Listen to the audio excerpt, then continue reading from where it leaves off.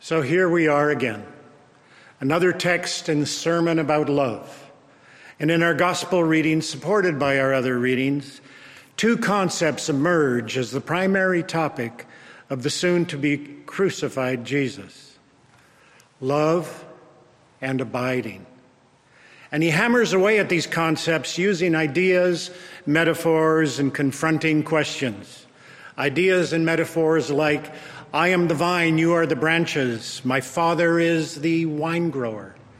I am in you and you're in me. I am in the Father and the Father is in me. If you've seen me, you've seen the Father. I give you a new commandment. Love one another. As the Father has loved you, so I have loved you. Abide in my love. This longing for love is a universal longing. Everyone is born with that longing. It's in our DNA.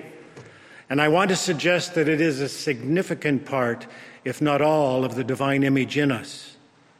However, our experience often rubbles over this longing, and we naturally become protective of our hearts because we've been hurt in love.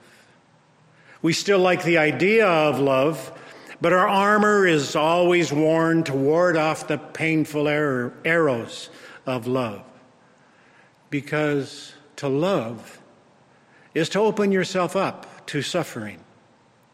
And so consequently, we are tempted to see our longing for love almost as a weakness, something to be ashamed of. The longing seems needy or even codependent. And so we protect ourselves by saying we should actually be okay on our own, be confident, and suppress this deep and painful longing for love. And then if we happen to find love, that would be okay. Or we grasp after it and make bad choices. This Mother's Day, I want to suggest that our longing for love is not a weakness. I want to define it as wisdom. Numbing our loneliness is a path to despair that tortures our culture.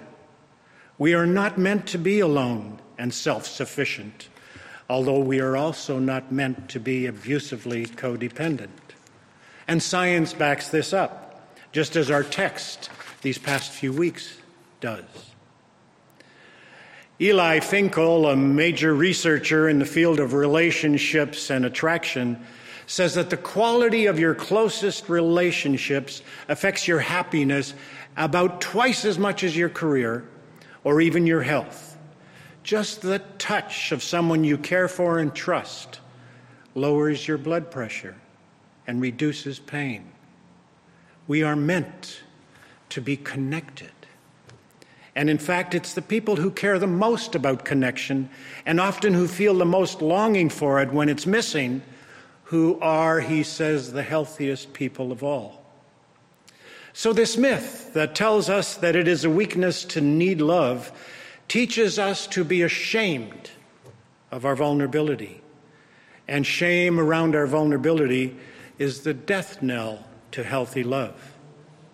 We need to be able to bear and tolerate and express and handle our vulnerability if we're going to be able to experience love. And also, when we suppress our need for love, it turns often into neediness. And need suppression makes us either withdrawn or manipulative. You can only hold your breath for so long. You can only stay underwater for so long. Ultimately, hidden or shamed need comes up, and if not noticed and acknowledged, it will come up in a foreign place. It will come up sideways in ways that are not life-giving. For Jesus, this hammering away about love continues even after the resurrection as well as now. For example, the resurrected Christ asks Peter 3 times, directly and in public, Peter, do you love me? Awkward, especially with all the other disciples sitting around the breakfast table. And often talk of love is awkward, for if we have rejected or wounded someone, we are tempted with guilt.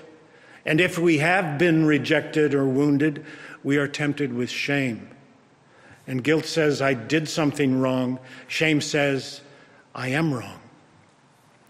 Peter likely felt both as he said, yes, Lord, you know that I love you. Now let's change the subject. However, the word for love that Christ uses in this passage is a different word than what Peter responds with.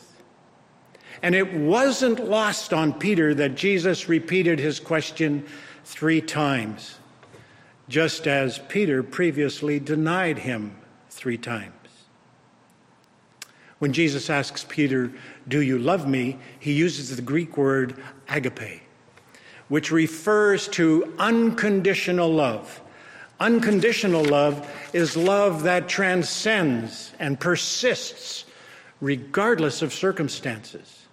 Here, regardless of the fact that Peter denied Christ. And each time, Peter, instead of responding with agape, says, yes, Lord, you know I love you, uses the Greek word phileo, which refers more to brotherly friendship, a sort of kindred type of love.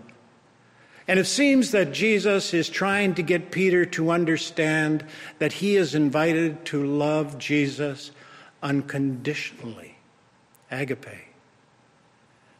Now, the 3rd time Jesus asks, do you love me? He too uses the word phileo, friendship love. And Peter again responds with, Lord, you know everything. You know that I love you. And again uses phileo, friendship love. The point in the different Greek words for love seems to be that Jesus was stretching Peter to move him from a phileo love based on agape love. And obviously the ultimate is unconditional love, agape. And the bottom line for Jesus is that this is the ideal and is a description of God's love for us. However, now he links phileo and agape, unconditional love and friendship love, when he says, I no longer call you servants, I call you friends. In effect, Jesus is saying, I know agape, unconditional love is the ideal, but ideals carry an overwhelming expectation and fear of not measuring up. So I am calling you friends so that you won't feel guilty when you don't honor these ideals. I'm calling you friends so that you know that I am with you in your quest for love. You, I, my Father God, are linked in this friendship that is founded on unconditional love. Never give up seeking this love, just as I will never give up reassuring you that you are loved unconditionally. Now, Jesus and eventually Peter understood that love is more nuanced in our experience, despite our ideals. Mother's Day or Father's Day is a prime example. These are easy and wonderful celebrations if we've experienced a loving, caring mother or father. But they're confusingly hard if we didn't have a loving, caring father or mother. And yet all of us still have this ideal image of motherhood and fatherhood imprinted in our souls as a longing. And so it creates an awkwardness, these celebrations for us collectively, because we want to be sensitive to all the experiences of motherhood and fatherhood. And so our love experiences vary all the way from the unconditional to, at best, being grateful that our parents birthed us, or perhaps even anger and hurt that we struggle to get beyond. And so the contrast between our longing and our experience creates pain, suffering.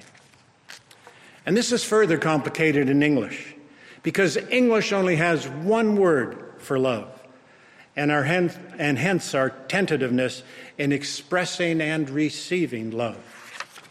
We're unsure what we're communicating or unsure of what the other person is communicating when we say or hear, "I love you." Robert Johnson expresses this anxiety about love in this way. He says that the language Sanskrit has 96 words for love. 96. Ancient Persian has 60. Greek has 3, maybe 4, and English has only 1. This is indicative, he says, of the poverty of awareness or emphasis that we give to that tremendously important realm of feeling and longing. Eskimos, he says, have 30 words for snow because it is a life and death matter to them to have exact information about the element they live so intimately with. If we had a vocabulary of 30 words for love, we would immediately be richer and more intelligent in this human element that is so close to our hearts. An Eskimo probably would die of clumsiness if he only had 1 word for snow. And we, he says, are close to dying of loneliness because we only have 1 word for love. Of all the Western languages, English may be the most lacking when it comes to feeling. Us English speakers have to guess from the context what is meant when someone says or we say, "I love you." Or we have to use adjectives. I love you like a brother. I love you like a sister. I love you in the Lord. My son or daughter know what I mean when I say I love you. They also know that it means something different when I say I love you to Lynn, or to a close friend, or to a brother or a sister. But it gets awkward when that role or context is not yet established. And so we hesitate to express it or receive it, for we're unsure what it means or how it will be heard. And so it becomes safer to detach or avoid it. And yet it seems Jesus is saying, don't avoid it. Love is central. Now perhaps this is where the word abiding becomes significant in our text. We're all looking for love and wanting to be loved, but the difficulty is this abiding.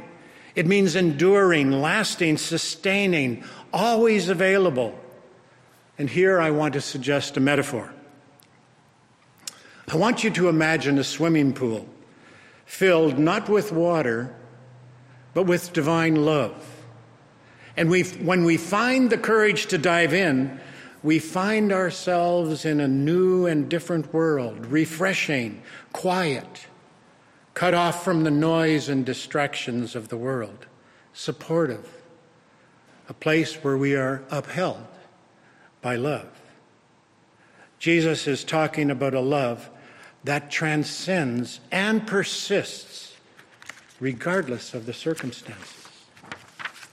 Now, this doesn't mean we should feel guilty when we find it hard to stay in the pool. Experience will inevitably draw us out of the pool. Jesus, too, had experiences for periods of time like that, where he didn't transcend his circumstances. "Take this cup from me," he cried. And then he got back in the pool and yielded. "Not my will, but thine be done." Experiencing abandonment on the cross, he said, "My God, why have you forsaken me?" And then, in the midst of this excruciating suffering, he said, "It is finished. Into your hands I commend my spirit." Life experience will often draw us out of the pool, away from the absolute love of God. But the pool is always there. And knowing this is faith. And in confession, we come back to this eternal reality of who we are. We are loved. And if we confess our failings in agape love, God is always available to forgive us our failings, because we are no longer slaves or servants. We're friends. And that, my friends, is what we are called to be and do for one another. We may for a time say about others or even ourselves, God loves you, but the rest of us think you're an idiot or worse. But we are commanded to find a place where we finally jump back into the pool and say, okay, this is hard, but God loves you, so I will choose to move towards loving you too. And this love even includes our enemies. I do notice that this confessional process becomes both easier and more significant as I find myself constantly drawn out of the pool and then back in again. And this abiding that Jesus is talking about is telling us that ultimately our home, our identity, dwells in the love of God, even when our experience tells us something else. Often these words of Jesus about love, both before his crucifixion and after, are seen as his farewell discourses, his last will and testament.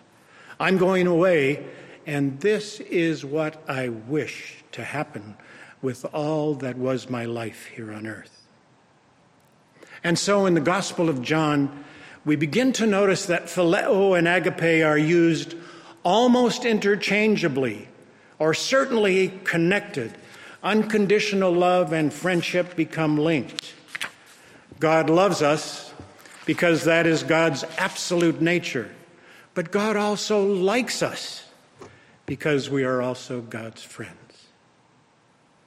And this friendship love is not based on appeasing or living up to some expectations, nor is it motivated by utility or networking or mutual admiration or similar ideas, status, education, capacity, etc. All the things that make up our cultural superiority of identity. This love is a given, an absolute unconditional friendship that we are invited to come home to abide in, always returning to the pool of God's love. Whenever our experience of love feels like a crucifixion, we are invited back into the pool of resurrection, the place where absolute, unconditional love and friendship are always available. May we have the courage to get over our guilt and shame and daily jump back in. This, my friends, is abiding. This is love. And this is our new commandment. Amen.